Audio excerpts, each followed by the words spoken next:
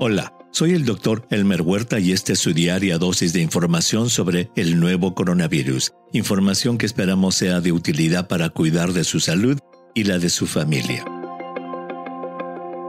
Hoy veremos si las variantes recientemente identificadas del nuevo coronavirus podrían afectar la eficacia de las vacunas que se han desarrollado o están en desarrollo. Sabiendo que no serán la única solución al problema, no hay duda de que las vacunas contra COVID-19 serán un arma importante en la lucha contra la pandemia. Si se logra que la mayoría de la población se vacune, sería posible lograr la llamada protección del rebaño o de grupo, la que, como vimos en el episodio del 27 de octubre, se define como la protección de la sociedad cuando una proporción suficiente de sus habitantes se vacuna contra una enfermedad. En el caso del COVID-19, se estima que más del 70% debería vacunarse para lograrse la inmunidad del grupo. Ante esa circunstancia, dos elementos son muy importantes. Primero, que la población acepte ser vacunada y segundo, que la vacuna sea efectiva en proteger a quienes se vacunan. Ambos elementos están en el foco de atención de la comunidad científica mundial. Por un lado, dependiendo del país, la proporción de personas que rechazan la vacuna es muy alta. En Estados Unidos, por ejemplo, 39% de las personas que contestaron una encuesta del Pew Research Center en noviembre del 2020 dijeron que probablemente no se vacunarían, aunque el 46% decía que podría vacunarse una vez que otros lo hayan hecho.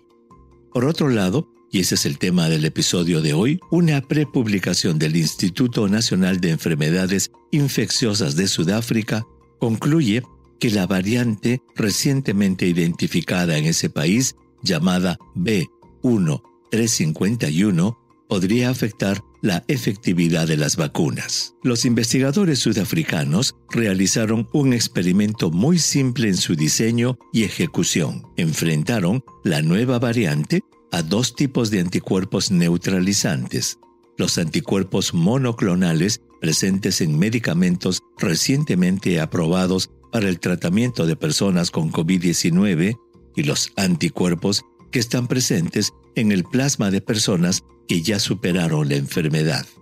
Recordemos que los anticuerpos neutralizantes, como su nombre lo indica, neutralizan la entrada de los virus a las células, con lo que impiden la infección. Obviamente, el objetivo de su estudio era medir la capacidad de neutralización de esos dos tipos de anticuerpos contra la variante sudafricana. Los resultados de la investigación en Sudáfrica indicaron que la variante escapó completamente a la acción neutralizante de dos de los anticuerpos monoclonales presentes en medicamentos ya aprobados por la FDA para tratar el COVID-19, mostrando además un escape sustancial o completo de la acción neutralizante de los anticuerpos de pacientes convalecientes de COVID-19. Los autores concluyen que existe la posibilidad de que esas variantes puedan causar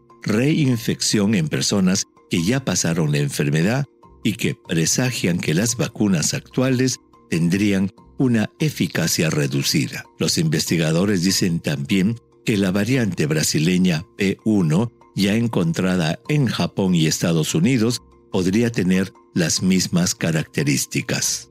En palabras sencillas, al demostrarse que la variante sudafricana no fue neutralizada por los anticuerpos que se producen contra la variante no sudafricana del nuevo coronavirus, estaría en duda la efectividad de las vacunas que se han desarrollado o se están desarrollando. Los autores sugieren que es imperativo que las empresas farmacéuticas fabricantes de vacunas desarrollen plataformas ágiles y flexibles que les permitan ir cambiando sus vacunas en respuesta a las variantes que se vayan presentando en el futuro. En otras palabras, deberíamos proceder como se hace en la actualidad con las vacunas contra la gripe, que cambian cada año de acuerdo con las variantes que se producen estacionalmente. En una rápida respuesta al estudio, el laboratorio Regeneron fabricante de Regencov, el cóctel de anticuerpos monoclonales que recibió el expresidente Donald Trump, dijo que uno de los 2 anticuerpos que contiene su producto neutraliza a la variante sudafricana y que el otro demostró menor efectividad. Regeneron reconoce también que deben ser flexibles para producir medicamentos que, tal como sucede con el virus de la gripe, se adecúen a las mutaciones del virus en el futuro. Envíeme sus preguntas por Twitter. Intentaremos responderlas en nuestros próximos episodios. Pueden encontrarme en @Dr. Huerta. Y si cree que este podcast es útil, ayude a otros a encontrarlo calificándolo y revisándolo en su aplicación de podcast favorita. Volveremos mañana, así que asegúrese de suscribirse para obtener el último episodio en su cuenta. Y para obtener la información más actualizada, siempre puede dirigirse a cnnespañol.com. Gracias por su atención. Chao.